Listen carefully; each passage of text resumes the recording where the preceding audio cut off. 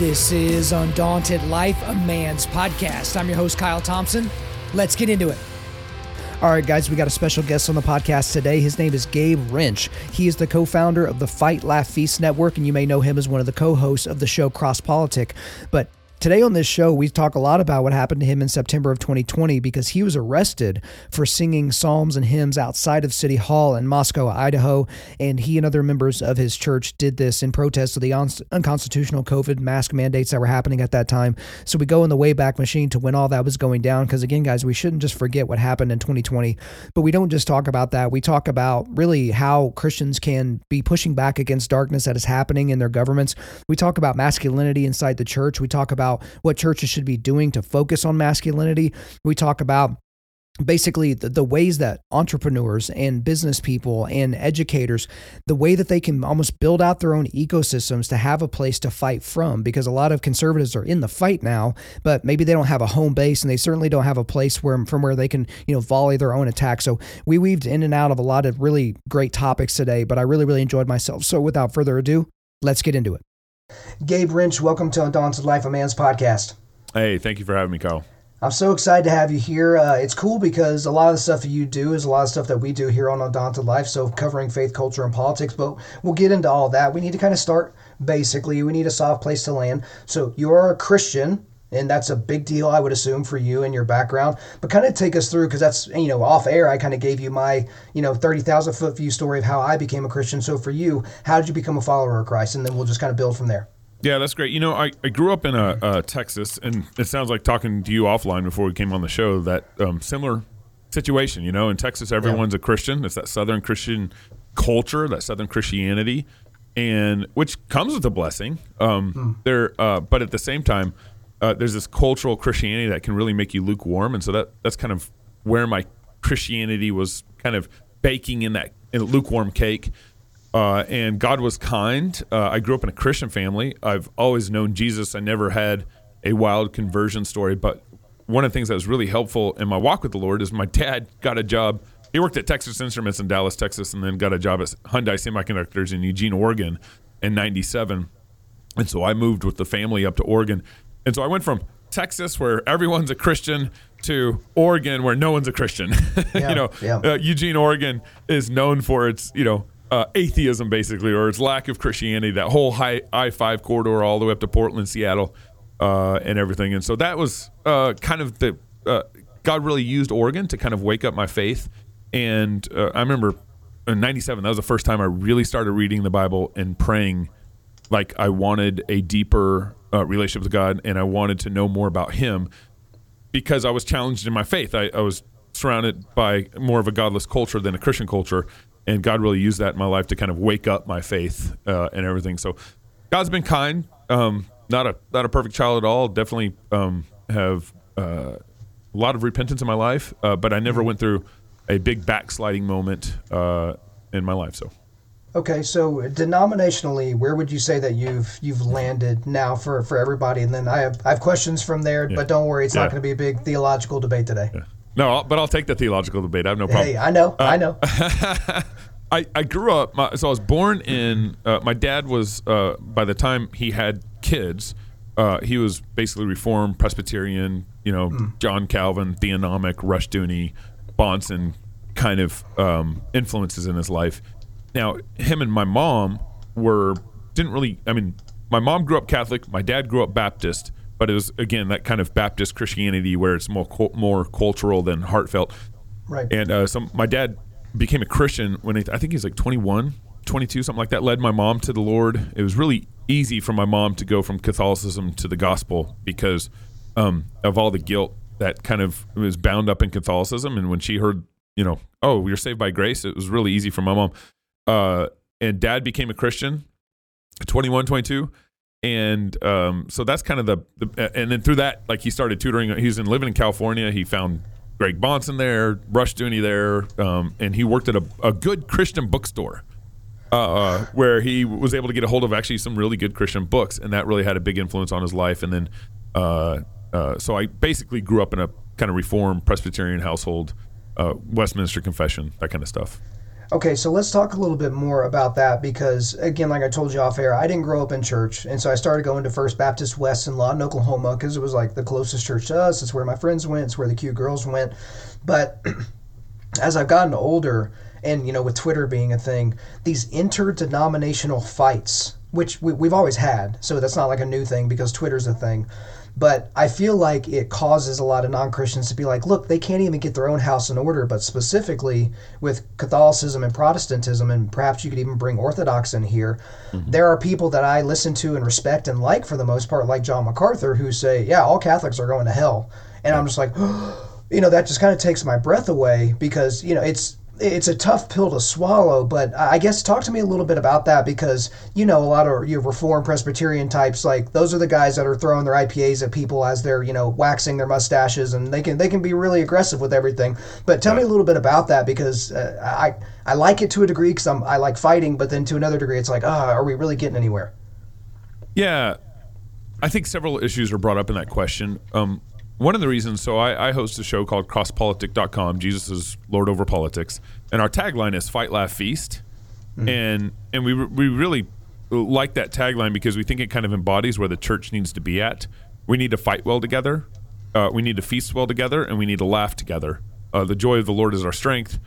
Feasting, God prepares a table in the presence of our enemies, and fighting. We need iron sharpens iron, and that fighting not only needs to happen with the darkness out there, but that fighting also needs to happen within the church. We need to sharpen each other's iron, and we need to grow. One of the things that had happened over the last, so I'm 43 years old, 44 years old, and I never really experienced kind of a good fight and debate within the church very well. Not that discussions were happening or debates were happening, but man, kind of the really robust disagreement conversations. Why do you baptize your babies? Why do you believe in believers' baptism? Are you post-mill, pre-mill? Those debates needed to happen, I think, in a more robust way. And so that's how the church grows. That's how we become unified. Even if we don't even necessarily come to agreement on some of the, are you post-mill, pre-mill kind of thing, but at least friendly fences make good neighbors. And to be able to talk about those issues well and then be able to buy each other a beer afterwards is really important. That's a lost art within the church, and we really need to grow in that area. And I think, especially as men, we need to learn to fight well together. We need to learn to buy each other beers after the fight. We need to learn to spar with each other, and that, I'd say, some of the biggest helps in my walk with the Lord were those kind of challenges. And even now, I'm fully convinced on certain theological issues. Like we in the Presbyterian world, we baptize babies. I'm fully convinced that that's the way to go. But even when I get in debates with my Baptist brothers on it, it's really helpful to me. It helps me better defend what I believe the Bible teaches. It challenges me. If a Baptist brother brings up a good point, I need to think through it. I don't just disregard his good point. So even the fight internally is really good. Now, related to the Catholicism question, I think so. Baptists don't really have a view of the visible church. Presbyterians have this theological distinction between the invisible church and the visible church, and so we in that category of visible church, we would include the Roman Catholics and so we'd say, as part of the visible church, the Roman Catholics are Christians, and so we're kind of using that as a noun, as a kind of big C Christian, universal church kind of thing. Right. Now, that doesn't mean Roman Catholics are dealing with some serious idolatry within their practice and believe in faith and works in a confused way. In the same way, Israel had idolatry in their midst, and they were still considered God's people. So we don't just disregard a section of the church because they got some major issues. I don't call them non-Christian. I call them Christians, and Lord willing, someday there will be an ecumenical council in the church that will really deal with the Roman Catholic idolatry and problems. But I don't self-excommunicate. The church excommunicates. I don't self-excommunicate people who call themselves Christians. The church should do that. And so I think that there's a big distinction there in how Baptists view the Roman Catholics, because what they say is there's only the invisible church. Only those who are truly saved are part of the church. Whereas Presbyterians say, well, we're part of the covenant people of God unless we've been excommunicated out of the church. And so that's how we'd handle, Presbyterians, Baptists, Catholics, that kind of thing. They're all part of the people of God, if that makes sense, unless they've been excommunicated. No, I set you up poorly with a question that had about 17 different directions you could go, but you weaved right through it. Congratulations. But, for me, growing up nothing, going to a Baptist church, then going to a huge non-denominational church for over 10 years, and now I'm at like a Bible church that was small when I got there, that's expanded, and I'm sitting under expository preaching every week. Like, it's not as exciting, but it's like, okay, I'm at a healthy church, which is a lot better than what most people can say. But I guess, which earlier you kind of gave a subtle commercial for doing jiu-jitsu, because men don't know how to spar because we don't spar.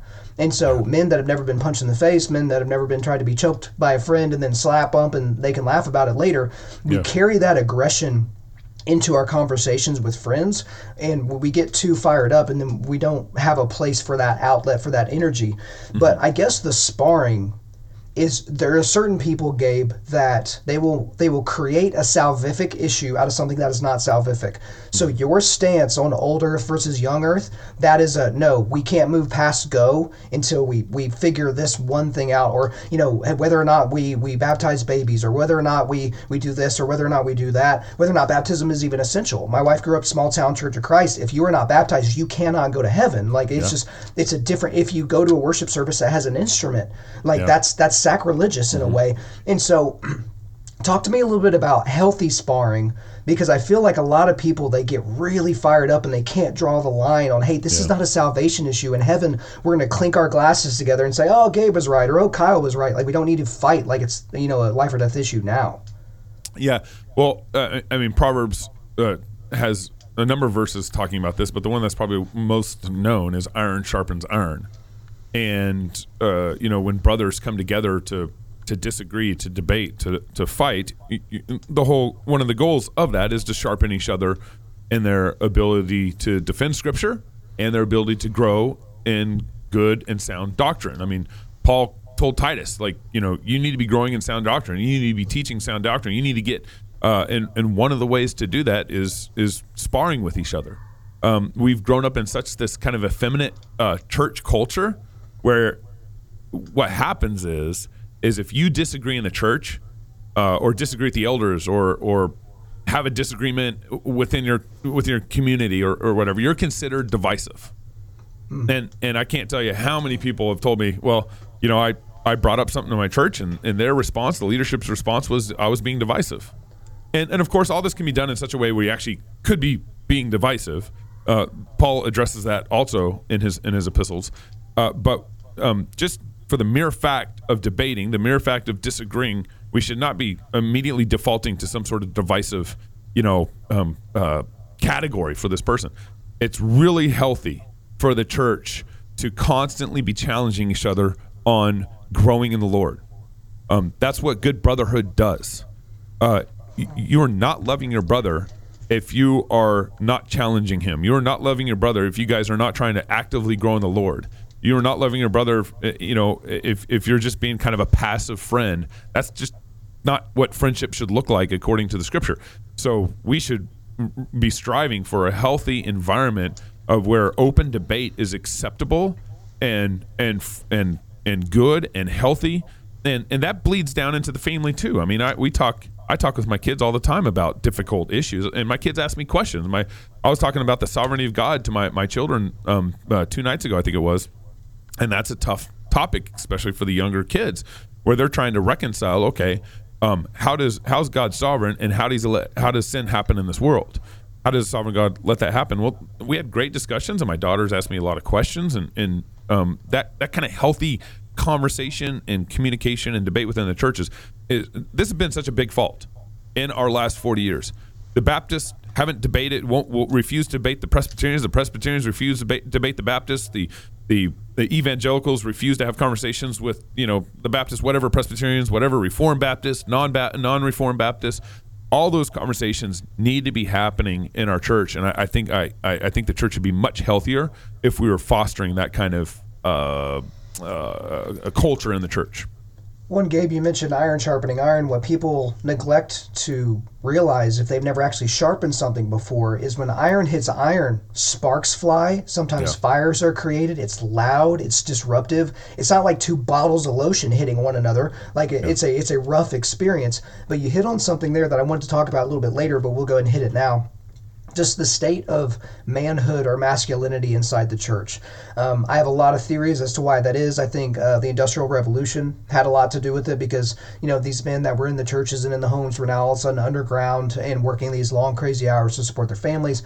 The World Wars took all the virile, strong young men away to some foreign battlefield for years, and some of them never even came back. And if they did come back, they were shell-shocked. And, basically these effeminate pastors were in front of these congregations filled of women and children and the elderly, and the songs started to become more effeminate. The sermons became more about how you could believe in yourself, and let's talk about, Lamb Jesus instead of Lion of Judah Jesus. But what is kind of your overall take on the state of masculinity within the greater capital C church? And then specifically, how can we on a micro level, and I know it's taken me a while to set this up, but I get asked about men's ministry all the time, Gabe. And finally, I just started telling these people from churches that reach out to me, don't try to start a men's ministry. And they're like, wait, that's like opposite of what you say to do. No. I said, start with making your church man-friendly, from the sermon content to the key that the songs are sang in. Because if your church is a blinking neon sign saying you're not welcome here, then men will go somewhere else and do something else on Sunday mornings. They won't catechize their children. They won't do any of these types of things. So I know I set up a lot there, but take that question wherever you want to go with it. Yeah, maybe let's go back 200 years. Or 150, 200 years. I think the church and the leadership of the church are supposed to exemplify what it means to be a man and what it means to be a leader in the church. I mean, God explicitly delegated men to be the leaders in the church, to be the pastor, to be the elders, and to be the deacons in the church. And so, but I got a number of questions. I'd love to go back in time, to the 1860s, and one of the questions I want answered, I don't have a good answer for it, is where was the church's teaching on the Civil War? Where was the prophetic voice from pastors about slavery? Where was the prophetic voice about some of the cultural sins of the time? Were pastors teaching on how to, go to war, how to not to go to war, how to deal with slavery biblically, how not to, I can't find much teaching on it. I can find a little bit from, let's say R.L. Dabney, maybe address a little bit, but he had some issues there too. There's just no one really sticks out in my mind about what was the pastor's prophetic voice then. So I think kind of the effeminization of the church started a long time ago. And and I think part related to this is the church has never really talked and defined masculinity well and femininity well. And so there's actually some definitional teaching that needs to happen here. When we talk about effeminization, we talk about the word effeminate is talking about men using women's traits in their dealings, in their characteristics, in their life. Women's traits are great for femininity, for women. Men kind of borrowing women's traits, effeminacy, is counter to God's created order and who God has created men to be. And so what has happened over time is let me just so much here, but let me define masculinity. My pastor's got a great definition of this. It's the glad assumption of sacrifice and responsibility. That's masculinity. You're gladly taking on the willingness to be responsible for the things that God has called you to be responsible for, and you're willing to sacrifice for the things that God has called you to be responsible for. So, for example, I mean, that definition kind of is very broad, but it kind of flows out into examples like, I'm the husband of my family, I'm the husband of my wife, I'm the father of my family, I'm the responsible for the state and spiritual condition of my family, and I need to be responsible for that all the way down to being able to willing to sacrifice my life for my family. So, in the same way, if CEO is CEO of a company, he needs to be responsible for being CEO. If he's president or governor of your state, he needs to be responsible for the condition of a state. And it's like that covenant representative responsibility, if that makes sense. So a woman is not the head of her family. Ephesians 5, the man is the head of the family. And so there's all sorts of masculine responsibility that flows down from that. And so the church hasn't really defined masculinity. And we kind of, if you ask the church, or if you ask someone in your church, okay, what's a good definition of masculinity? You might talk about brute strength or sacrifice or servant leadership, stuff like that. But it's like one of the central aspects of masculinity, according to the Bible, according to what God has described to men, is actually responsibility. To be masculine is to take responsibility for everything that God has put under your authority. And so the church hasn't defined these things very well. So what's happened over 100 years, 150 years, is we've actually created churches that are tailoring their worship to women, to a more feminine kind of style of worship, and so you're going to lose men through that whole process. So the leadership is not masculine in the church. The leadership wants to talk about your heart and your feelings, which is more geared towards women. The worship service is geared more towards women. So we've created this culture of where in the church it's been built around kind of the more effeminate side of catering to the culture, and that's what I think created. It's had disastrous effects. Instead of the church coming in and declaring God's word in its unadulterated truth, and structuring worship according to God's word, instead of turning the lights off, instead of bringing in smoke machines and all this stuff, we actually need to be declaring God's word in a way that's actually very masculine, very truthful, and then from that flows out the rest of kind of the culture of how things should be structured and built around it. So, I mean, there's more there's other directions we go, but I'll stop right there. Well, certainly there's more directions we can go, but the overall reality is that masculinity is not taught in the church. Headship is not taught in the church. Most men are more than willing in modernity to acquiesce to the dictates of their wife and to take. I just today, I was at the barber, and he was kind of talking about how he kind of parented his young child. He got stern with his young child, and his wife in front of the child was like, "Hey, why would you do that? That's kind of scary. That's kind of angry." And I said, "Look, your wife cannot parent you like that in front of your children, because what a lot of men will do is they'll deal with that maybe a couple of dozen times, and then finally they'll be like, you know what, screw it. You can be their parent. You can be the solo parent. I'll be over here getting ready for my next fantasy football draft. I'll be over here watching porn and jerking off. I'll be over here, getting ready to go to the driving range." And that's the big difference for a lot of men, is they just throw their hands up and say, fine, the culture doesn't want me, fine, I'll disengage from culture. The family doesn't want me, fine, I'll disengage. The church doesn't want me, fine, I'll disengage.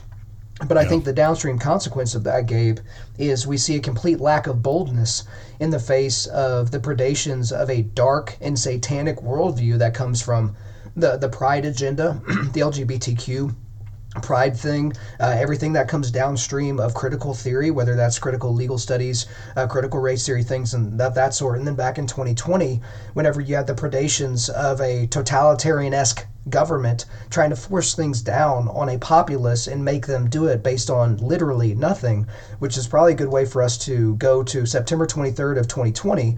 And we'll talk about your arrest. So spoiler alert, guys, Gabe got arrested, but we'll talk about your arrest and the aftermath here in a bit. But go ahead and take us back to the Wayback Machine. Give us an idea of what was happening on the ground in Moscow, Idaho before this incident on September the 23rd of 2020. Yeah, I mean, I don't think anybody should forget what happened in 2020. Nope. The government shut down your churches while pot shops were open. The government shut down your churches while strip clubs were open. The government, when COVID happened, I was living in Moscow, Idaho. I remember March 2020. Our mayor. So I'm in Idaho, I'm in Moscow, Idaho. Excuse me, which is a blue dot in a red sea. State of Idaho is overwhelmingly conservative and Republican, but my town, it's a college town, about 20,000 people, and it's run by a literal cult, basically. I mean, that's not a pejorative. I think it's actually pretty accurately describing what's going on here. Our mayor, I think it was March 20th or March 25th, something like that, in 2020, shut down the businesses in downtown and used the threat of the force of the police to keep everything shut down without. There was no cases of COVID in town at all. So even before there was one case of COVID, our mayor freaked out and shut down downtown. While literally that same next couple weeks, he would go out and play golf 5 miles outside of town and drink beer with his buddies where the edict didn't apply. Right. Just insanity. And so I actually inadvertently, March 11th, I signed up to run for county commissioner because our county had raised taxes 4 years in a row. I tried for 6 months to try to find someone to run for county commissioner, and no one would. So I was just like, all right, I'll run. And so that was before the shutdown. That was before COVID was really a thing. That was in March, early March. And then when our mayor shut everything down, all of a sudden I became the anti-shutdown candidate. And so I was at odds with our city. Even though I was a county candidate, I was at odds with our city from the jump. I led open up business rallies. I kind of became this political figure against the shutdown. And then in addition to all this, our church, the way we protest in our town is when the city does something, when our liberal cult does something crazy, we just go sing psalms and spiritual songs and hymns and downtown for 20 minutes, and then we leave.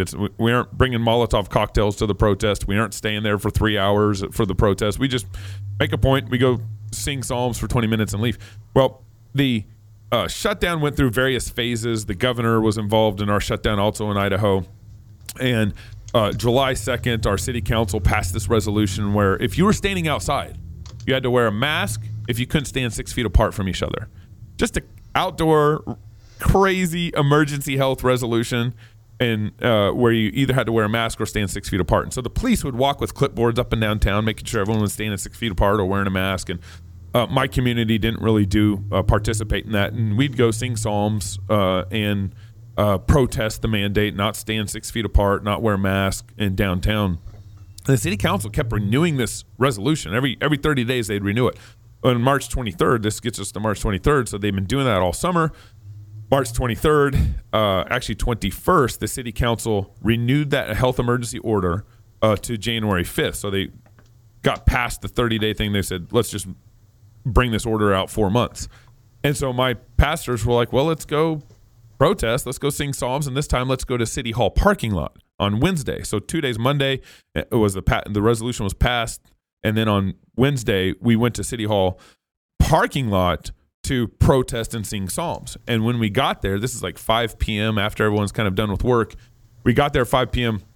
on September 23rd, and the mayor and the city supervisor had paid city staff to clear the parking lot and to spray paint circles 6 feet apart so they could objectively say, oh, they weren't social distancing, setting us up and all that stuff.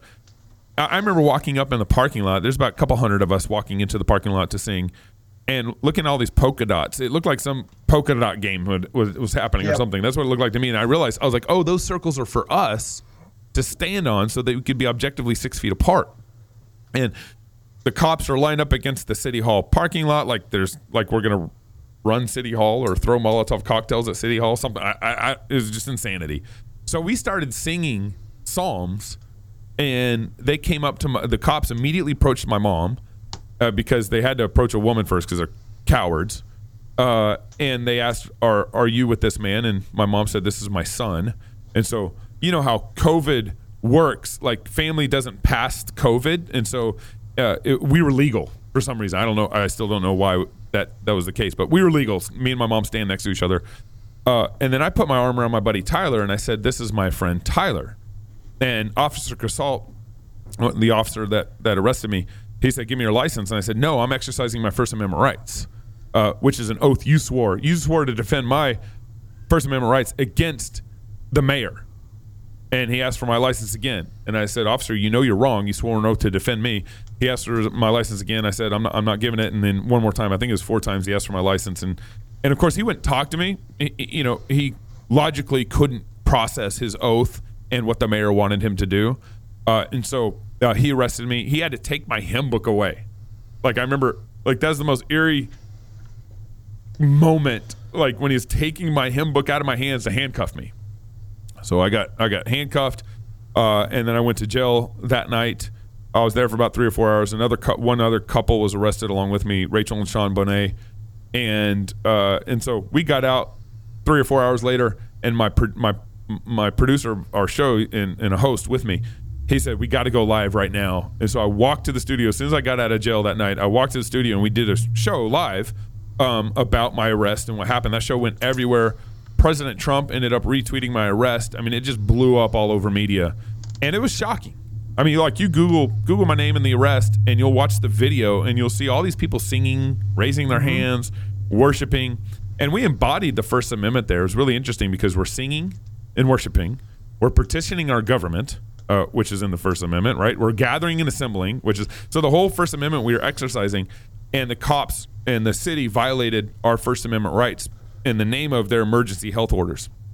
I won the criminal complaint against me, and then just this week I signed the final negotiation. We won a 3-year lawsuit against the city for violating our First Amendment rights. And it's been a national story on and off for the last 3 years. And it's also setting a lot of precedent, I think, for how cities are not allowed to take away your First Amendment rights during COVID. So it's actually a really important case, I think, nationally for what's going on and everything. So that's kind of the gist of the story. But I served as a deacon at my church. I was a political figure, and then of course, in my city, and then of course my work on Cross Politic. So I felt like as a deacon, as a man of my family, and as a political leader, I needed to be standing up for my city and taking responsibility for the lanes that God had given me in those moments, and it had a very huge impact on the city. The city never forced their health emergency order again from that point on, even though it was still live till January 5th, and it had a huge impact. I think on John MacArthur and his church were fantastic during the pandemic.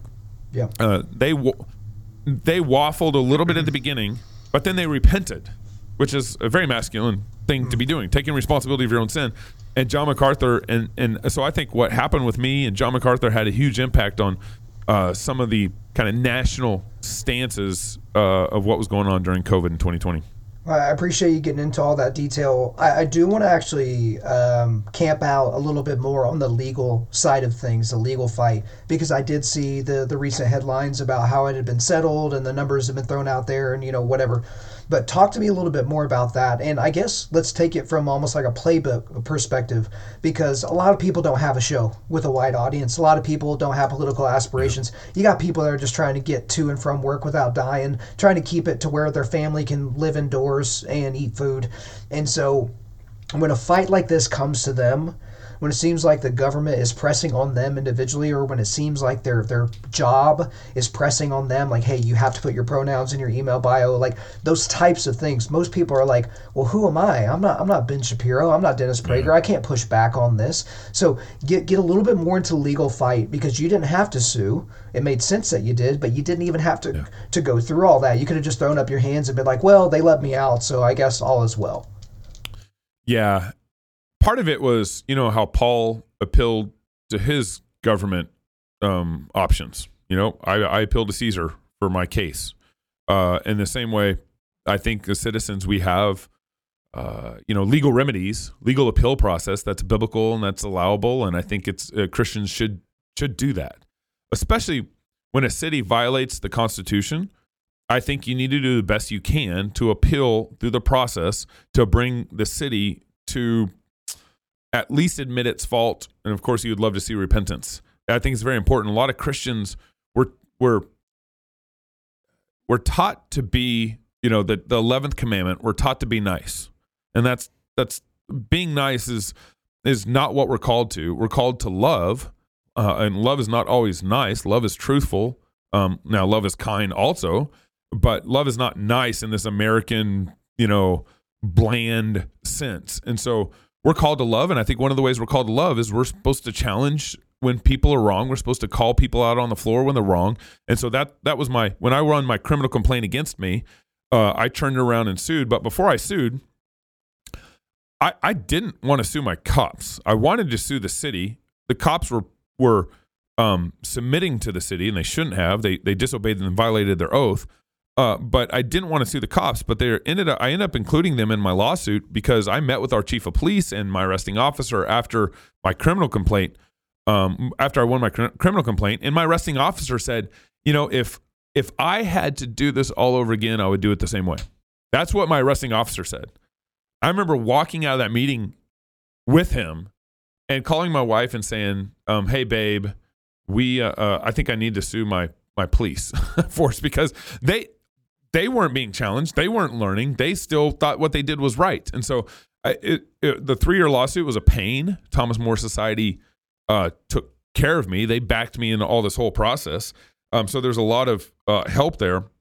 But I think so. There's I think I forget which book and which chapter in First Kings. I think it's in First Kings or Second Kings, where I think it's actually in Second Kings. End of First Kings, I think is what it is. The prophet hands the king a stick and says, "Strike the ground, and this is how God will, how God will defeat your enemies. Strike the ground." So the king struck the ground 3 times.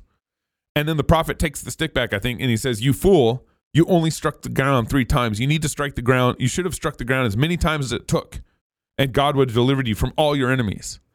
And I think that's part of what Christians have. A part of our problem is we do strategic blunders where we don't know the art of pursual. When we get a victory, we don't know how to pursue to the full extent of the victory. And so that was kind of one of the principles that was driving me here is like, okay, we got a victory.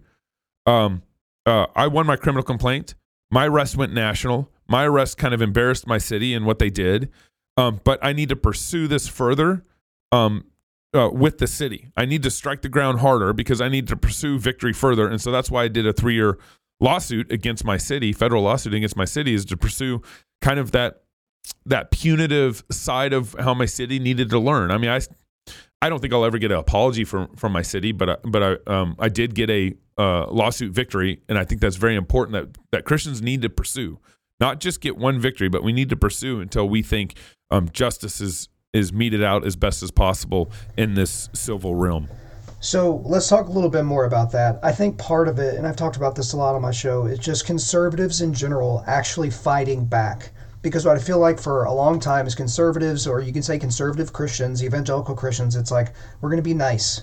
Okay, the 11th commandment, as you said, we're going to be as nice as possible, and we're just going to let people step on us. And I've told people before, like, there's no biblical mandate to be a doormat, like, whatsoever, right? Like, right. You can defend yourself, you can defend your family. It's kind of like being taught that you don't punch back until you've been punched. Like, that's a good way to get knocked out. Because like if you get hit on the button, you're gonna be sitting there on the ground because they entered my space and they had that look in their eye. But my mom taught me that I'm not supposed to throw the first punch. Yeah. But I feel like conservatives now are throwing the first punch. You have conservatives that are going above and beyond. Like you can talk about a Matt Walsh with the Daily Wire, with What Is a Woman, with going to state houses and doing those types of things. And I feel like it's a good roadmap for Christians to be like, look, you can push back against darkness and not be a jerk. Like that is possible. Yeah. But what we're seeing right now is like, look at, we get Roe v. Wade overturned, and it's like, for every decade leading up to Roe v. Wade, the 70s, 80s, 90s, and early 2000s, it was, stop killing babies. And then we overturned Roe, and now pro-lifers are like, it's a little complicated. The pro-life issue is a little complicated. It's like, but I think you said it right. Pursuing victory. We don't know how to do that, but I feel like we're getting better. Do you agree? Yeah, I would say I think there is a revival happening in the church in pockets of our country. And I think that part of that revival is in understanding kind of how God created male and female, how God created men to be masculine and women to be feminine, how God created us in our roles. And so I think part of the victory is there. And it's I've been, like I said earlier, I've been alive for 44 years, and the church has never engaged our political sphere very well but I think there's some awakening happening. You saw MacArthur and how they did it. You saw, what happened to us in our community. I think there's a real important vision that needs to be taught here. For 40 years, the church said, keep your faith in your house, keep your faith in your church. Don't apply faith to politics. Keep a separation between faith and politics, church and state, all this stuff. And all that did for us was teach us not to love our brother out in the street, not to love our neighbor out in the world. And so Rush Limbaugh and Glenn Beck became our political pastors over the last 40 years because your pastor would not take the word of the Lord and declare it into politics, would not take the word of the Lord and declare it into culture, would not take the word of the Lord and declare it outside of the pews of the church. And so we had this very impotent Christianity in how to handle our faith in the world. And so I think you're seeing a revival and a Reformation revival in pockets of the church. And I think this is one of the key areas where we need to see Reformation revival, is that the Bible not only applies to me and my heart, to me and my family, to me and my church, but the Bible applies to the whole world. If we believe Jesus is king, if we believe Jesus is truly king here and now, then I believe Jesus is king over Biden. I believe Jesus is king over Putin. I believe Jesus is king of this whole world, and every knee should bow and every tongue should confess. And I should not separate my faith from politics, my faith from culture, my faith from what is going on in the world today. Okay, Gabe, let's go deeper on that, because a lot of pastors are worried about being political from the pulpit, and not because they're afraid that they're going to violate some federal statute that'll make them lose their tax exempt status. Yeah. Mm-hmm. And so, and again, I've already said, I like my church. I think my church is healthy. But last year, before the midterms, our pastor, who Dr. Mark Hitchcock, taught at Dallas Theological Seminary, very well liked and well respected, but I am going to be critical of him, and I have been. Before the midterms, he said, make sure you vote on Tuesday and make sure you vote biblical values. And that was it. That's all he said. And I remember sitting there like, wait, did he just move right on and get on into his sermon? Because dummies in the pews are going to hear vote political values, and they're going to think to themselves, oh, I know what that means. Love your neighbor. And if my neighbor just happens to want her body to be her body and to make the decisions for her body, that makes sense. And so pastors, and I've talked to another pastor who I won't name, who had a local election in his area that went to the side of someone that is wildly anti-church, wildly anti-God, and is going to legislate in that way. And he leads a church, and that the size of his church could have swayed this election in this local area. And so pastors right now are kind of wrestling with, okay, how much do I use the pulpit for that? Because I've heard arguments before, like, look, Kyle, Sunday morning, that pulpit is not for politics. That's what you're saying is a Sunday night issue. That's a Wednesday night issue. But when human flourishing and human life, image bearers of God, Imago Dei, when that is at stake, what exactly are we talking about where we're like, oh, we don't want to talk about it on Sunday because people might get offended? You know what I mean? Yeah. Yeah, it's because we've been taught a disconnected and inconsistent Christianity. It is inescapable that politics is religious in itself. Politics, it's inescapable that laws are religious. All laws are reflective of some sort of religious belief, whether it's secularism, Christianity, whatever. Laws are just the external, as Van Til would say, laws are just kind of the external application of religion. That's all laws are. So the church has been stinted and taught a stinted gospel and a stinted view of scriptures that tells you to keep the Bible out of politics, that keep the Bible out of out of this world, and that has just been so disastrous. Now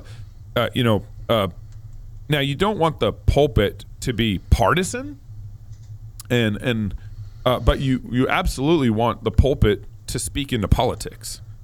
If I may, just let me hop in there. Yeah. If you do that, you kind of have to be, because you can't, in the modern Democratic Party that thinks that their party platform is that you can kill babies for any reason at any point of the pregnancy and be paid for by taxpayer dollars. That is unfortunately a partisan issue. There is no middle ground. Yeah, no, and I'm using the word partisan. Like not like a Republican church. Like, hey, we're the Republican church or something like that. That's correct. So I absolutely believe my pastor has endorsed people from the pulpit. He said, hey, this guy's righteous. This guy's faithful. You should vote for him. This person over here believes in baby killing. So I have no problem with that. I would want to avoid maybe some partisan disputes from the pulpit. But absolutely, the pastor should declare from the pulpit God's truth in this moment in our culture. And sometimes that might mean endorsing a candidate. But I think that's few and far between right now. I can see that becoming more and more of a thing as we move forward, possibly. But the point is that the church, the pastor, is declaring the word of God. His job is to herald the word of God. His job is not to try to make the word of God palatable. He should just be declaring it in all its raw glory to his church, to his culture, to his community, to the political situation that we find ourselves in. And either he teaches his church how to apply the Bible to politics, or the world's going to teach them. Right. Like, it's inescapable. The sheep are learning from somewhere. Absolutely. The kids will be catechized somehow and somewhere, and it's not going to be by people that you would prefer. But let's take that even deeper. So we talked a little bit earlier, Gabe, about how Christians are trying to be nice. We're trying to be accommodating.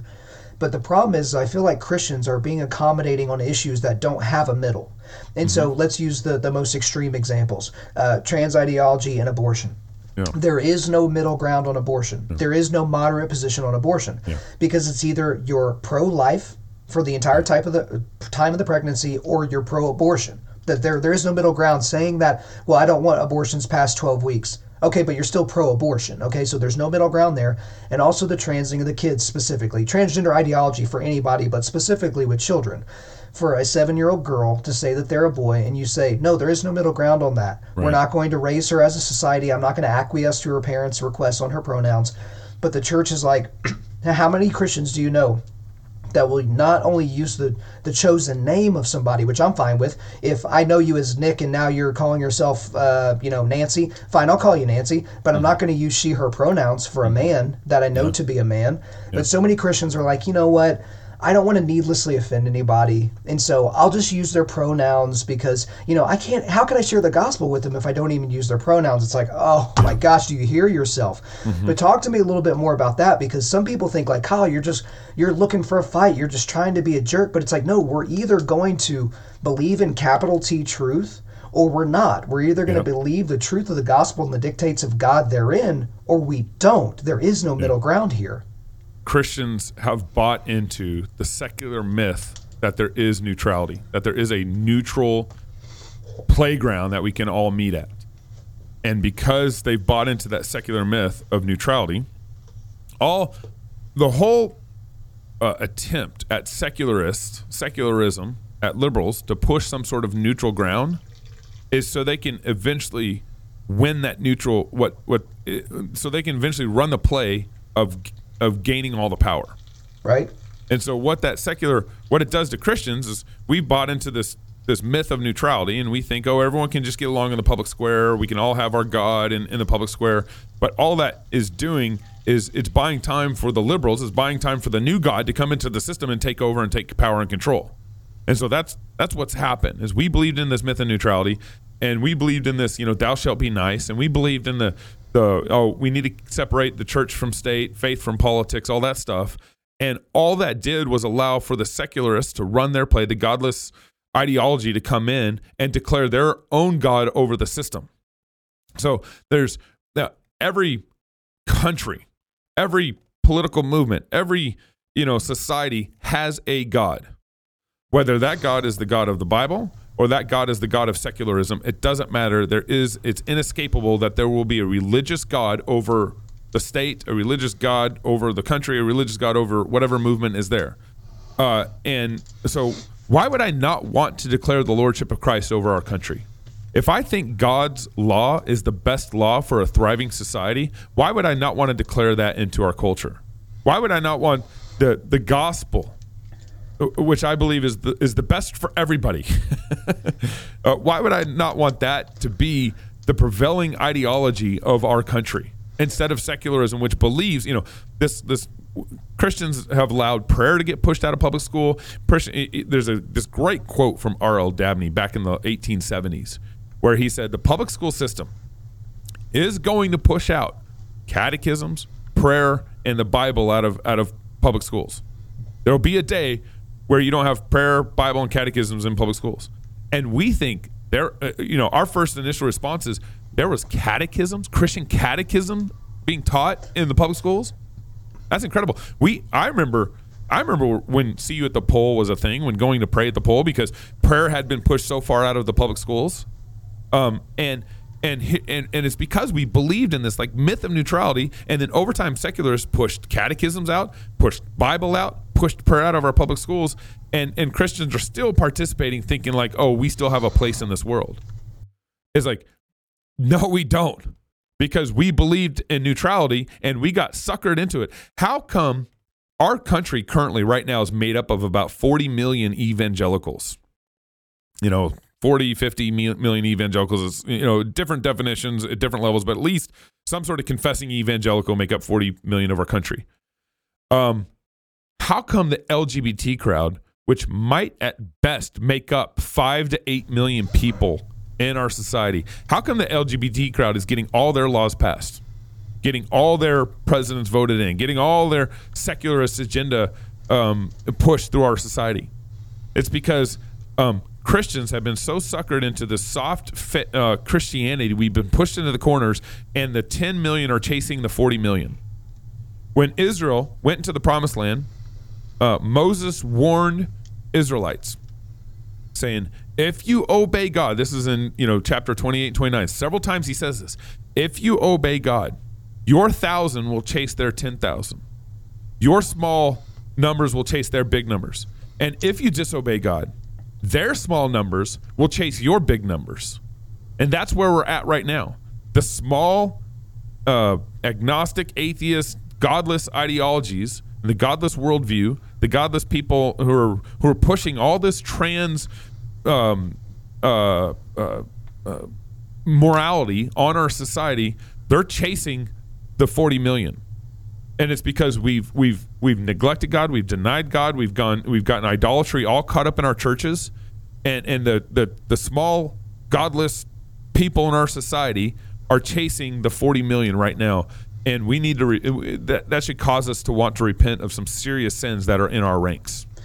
I think you're absolutely right, and I was reminded of something that someone else reminded me of, but Penn Jillette of Penn and Teller has a very famous quote where he was basically talking about, if you're a Christian evangelical and you actually believe this stuff, you actually believe a Middle Eastern Jewish carpenter, died and rose again and all that, it is hateful for you not to tell people about that. So he's like, I can at least respect an evangelical that has the balls to share the gospel with me versus somebody else who just has no appetite for it.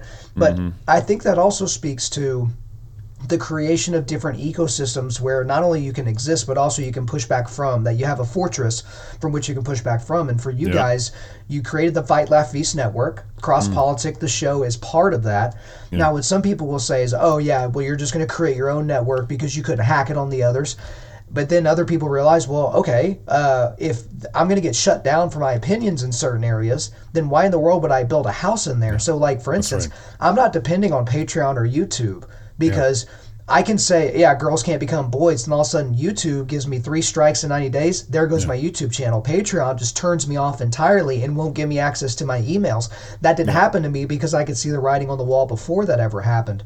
But talk to me a little bit about Christians like you that are entrepreneurial, that are business people like you and your team over there with Fight, Laugh, Feast and with Cross Politic, in creating these areas where, hey, we're not only just going to have some place to live, but we can actually, we can shoot some arrows from here as well to get some stuff done. Yeah, so I started Cross Politic with Pastor Toby and Chocolate Knox in 2016, and we did it because for the last, like I've said, last 40 years of my lifetime, the church had not done a good job teaching and discipling its people on how to apply the Bible to politics. And that was in 2016 when it was only podcast. We weren't really on YouTube yet. A year later, I think we got on YouTube. And so forth. And then over time, we started realizing one of, I think, the key principles that particularly men need to understand is that they need to build their life in such a way where they're anti-fragile, and it's hard for the powers that be to take them down. And that includes, that principle, the anti-fragility includes, I think, even dealing with sin in your own life. When you're living in sin, when you're caught up in sin, you're fragile. You're susceptible. Guilt can get you. The world can get you. You can be brought down. So be anti-fragile in your own life first. Confess your sin. Get rid of your sin. Give it over to Jesus. Confess any sin you need to your wife, to your family, to your friends, whatever. Like, get rid of those levers that can ruin your life. And then in the same way, you need to be anti-fragile in how you build your businesses, how you build your career, how you build your church, your community, and so forth. And so that's I think a big principle of cross-politic. And that's why we started building what we call the Fight, Laugh, Feast Network. It's a podcast network that we're turning into a TV network over time. And it needs to be anti-fragile. So we aren't dependent. We're on YouTube, but like this last year, we've probably been suspended every other month from YouTube or had a show deleted from YouTube this last year. So we've basically been canceled by YouTube or censored by YouTube since 2020, since COVID. And so social media is kind of a difficult path. And so we got to build our own platform. But what better way to be anti-fragile than building your own platform? We also we're on DirecTV on NRB, we're on Xfinity on TLN, so we have some other pockets, but we could get kicked off there too. So build your own platforms, and to be as anti-fragile as possible, kind of take control of what you are able to as much as possible. And so that's the idea behind the Fight, Laugh, Feast Network, and our goal is over time to create Christ-centered content for the whole family. So we don't want to just be cross-politic, kind of a talking political show. We also want to create Christ-centered content for the whole family because Christian church this all ties into what we've been talking about with discipleship, has not done well in discipling its people over time. In fact, the church usually disciples you, or you go to your church on Sunday, and then Monday through Saturday you're out in the world. You're sending your kids to public school. There's no Christian discipleship there. You're engaging in a way that it just only discipleship you get is maybe on Sunday, and it's not even that good of discipleship. So networks are actually, I think, a very strategic play. I think Christian education is a very strategic play. You need to be having your kids in Christian schools or homeschooled. And I think networks are part of that kind of similar play. If you're building a community, one of the things you need to have is a Christian school or homeschool co-op program in your community, because that's how you disciple your children Monday through Friday or Saturday throughout the week. Okay, not just Sunday. And I think part of this kind of a similar play is a network. Christ-centered content for the whole family. We want to be in people's houses from 7 a.m. to 10 o'clock at night, from cartoons to sitcoms to hunting shows to cooking shows to nightly news every night. We want to be your Thursday night family entertainment because what happens is Christians are pretty good at, let's say, funding like a Kirk Cameron movie or something like that, and we'll put in $3 million to fund a movie, and then Sony gets all the profits. And then that movie might last for 6 months or maybe 18 months, might have a very stinted impact.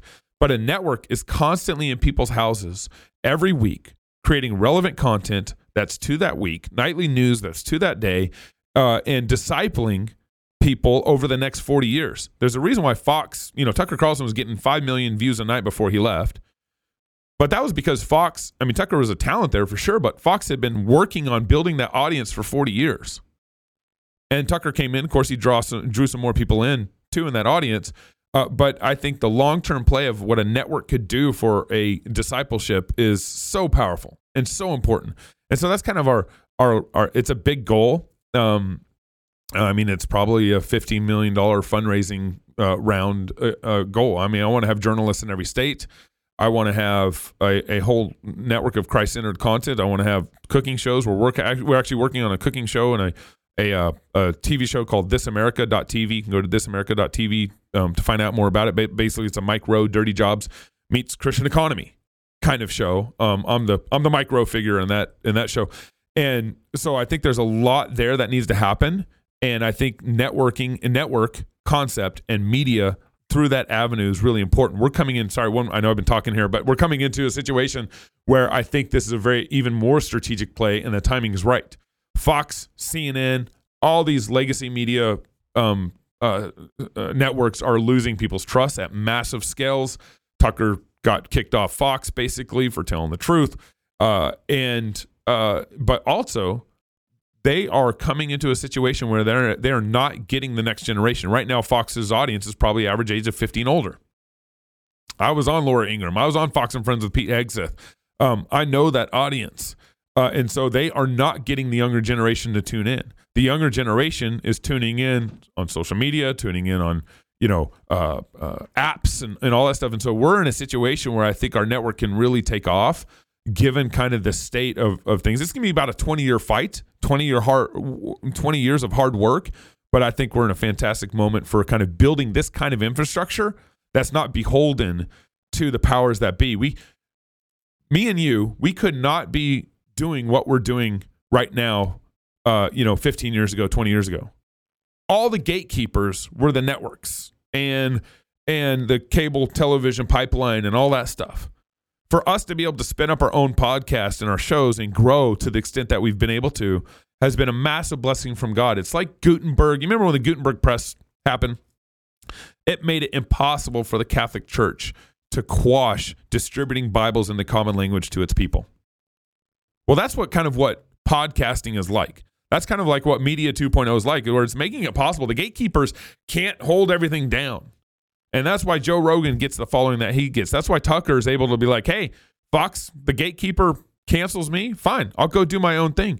So I think we're in very exciting times for the gospel to go out in a way that the gatekeepers can't even control, although they're trying very hard to right now. Yeah, there are a lot of gatekeepers, but the gospel can't be held down. And, God can move mountains. We got to bring a shovel. And it's guys like you and organizations like the ones that, that you're a part of that is helping to build that for the next generation, because it's not just about building it for us, it's building it for someone else to build upon. I talk about this all the time. Think about your favorite theologian or your favorite researcher or favorite philosopher. They may have spent 40 years trying to figure out something, and then they figure it out, and then they write about it, and then you can get 40 years worth of work in a weekend's worth of reading and then build on top of that person. That's why we're doing things like with Cross Politic, with Undaunted Life of Man's podcast, to be able to create these things to where there is something to build on for the future. But Gabe, we're out of time, unfortunately. I'm so glad that we were able to talk and weave into and out of a whole bunch of other different subject matters. But that's all for me. Is there anything else you want to get off your chest? Yeah. I'll just say one more thing. If your audience is interested, we got our Fight Laugh Feast conference in Kentucky in October. You can go to fightlaughfeast.com to find out more. And it's a Christ-centered, family-oriented conference. We're actually taking it to the Ark Encounter this year. The Ark Encounter is an amazing place. Ken Ham raised about $100 million to basically build this life-size replica of the Ark, and we're using their event center. We're kind of taking over the campus, and we'll have a couple thousand people at the conference. Lord willing, we already have more signups than we've ever had at our conferences. And I mean, our conferences, they start off, they're family-oriented. The topic this year is the politics of six-day creation. We start off with beer and worship, beer and psalms, what we call it, and Jumpy Castle for the kids and punch for the kids. That's how we kick off our conference. Just big fellowship time of beer, hors d'oeuvres, punch for the kids, Jumpy Castle, and singing praises to God. That's how the conference kicks off. We also have a pre-business conference this year. At the conference, we have the CEO of Gibson Go that's going to be there, the CEO of Maddox, David Bonson's going to be teaching at the pre-business conference called Business Makers Conference. And then the calendar, the schedule is structured so you can go visit the Ark. The Ark is like this life-size replica, and it's amazing. It's a historical, spiritual, scientific experience. We're pulling our kids out of school to come with us this year at the conference because I want them to experience it. The historical truth of the Ark, the scientific ramifications of a worldwide flood, and the gospel presentation is amazing in the Ark because you have salvation and damnation in that biblical narrative. It's fantastic. So I would encourage as much of your audience to get out there. It's a family-oriented conference, and it's just great content, great speakers. And being at the Ark Encounter this year, there's an outdoor park, there's a petting zoo for the kids. There's all sorts of stuff. It's a really cool family experience this year. Guys, that link will be in the show notes. And, beer's okay, but could we do whiskey and worship? Is that an option? Can that be on the menu? I would love to. Part of the problem is we build in, we don't make anybody pay for the alcohol that night and the hors d'oeuvres and the food and the punch. So it's a very expensive 4-hour event to kick off the conference, but it's worth it. We build it into the price of the ticket, and we take the hit on it because we really want families to come together and worship together and fellowship together and do it around fun with food and beer. I mean, like who doesn't want to have fun in that environment? Just throwing this out there to you. You'll be in Kentucky. You're going to be near-ish to the Bourbon Road. I'm sure there's a few people up and down the Bourbon Road that wouldn't mind donating a couple of cases to make sure Whiskey and Worship could go down. I'm just saying, Gabe. Yeah. I'm just saying. But Gabe Wrench, thank you for coming on Undaunted Life of Man's podcast. Thank you for having me, Kyle. There you go, guys. I hope you enjoyed my time with Gabe Wrench. But before we let you go, we are going to do a quick resilience boost. At Undaunted Life, our mission is equipping men to push back darkness with content that forges spiritual, mental, and physical resilience. So I've got 3 links for you today. I've got a link to Gabe's website. I got a link to the Fight, Laugh, Feast Network, where you can get also the information there for the thing that they have coming up, the conference later on this year in Kentucky, and also a link to the Cross Politics Show. Thank you guys for listening to this episode. Wherever you're listening to this, please subscribe, rate, and leave us a positive 5-star review. If you want me to come speak live at your event or on your podcast, just shoot me an email to info@undaunted.life. That's info@undaunted.life. Follow us on Instagram and like us on Facebook, and check out our website for everything else, including how to donate to keep more content like this coming your way. Just go to www.undaunted.life. Also, we want to thank the band Holy Name for allowing us to use their music for our content. The music on this podcast is their song Perpetua, which is off their self-titled debut album on Face Down Records. The links are in the description. I'm your host, Kyle Thompson. Remember, keep pushing back darkness, keep forging spiritual, mental, and physical resilience, keep seeking the Lion of Judah.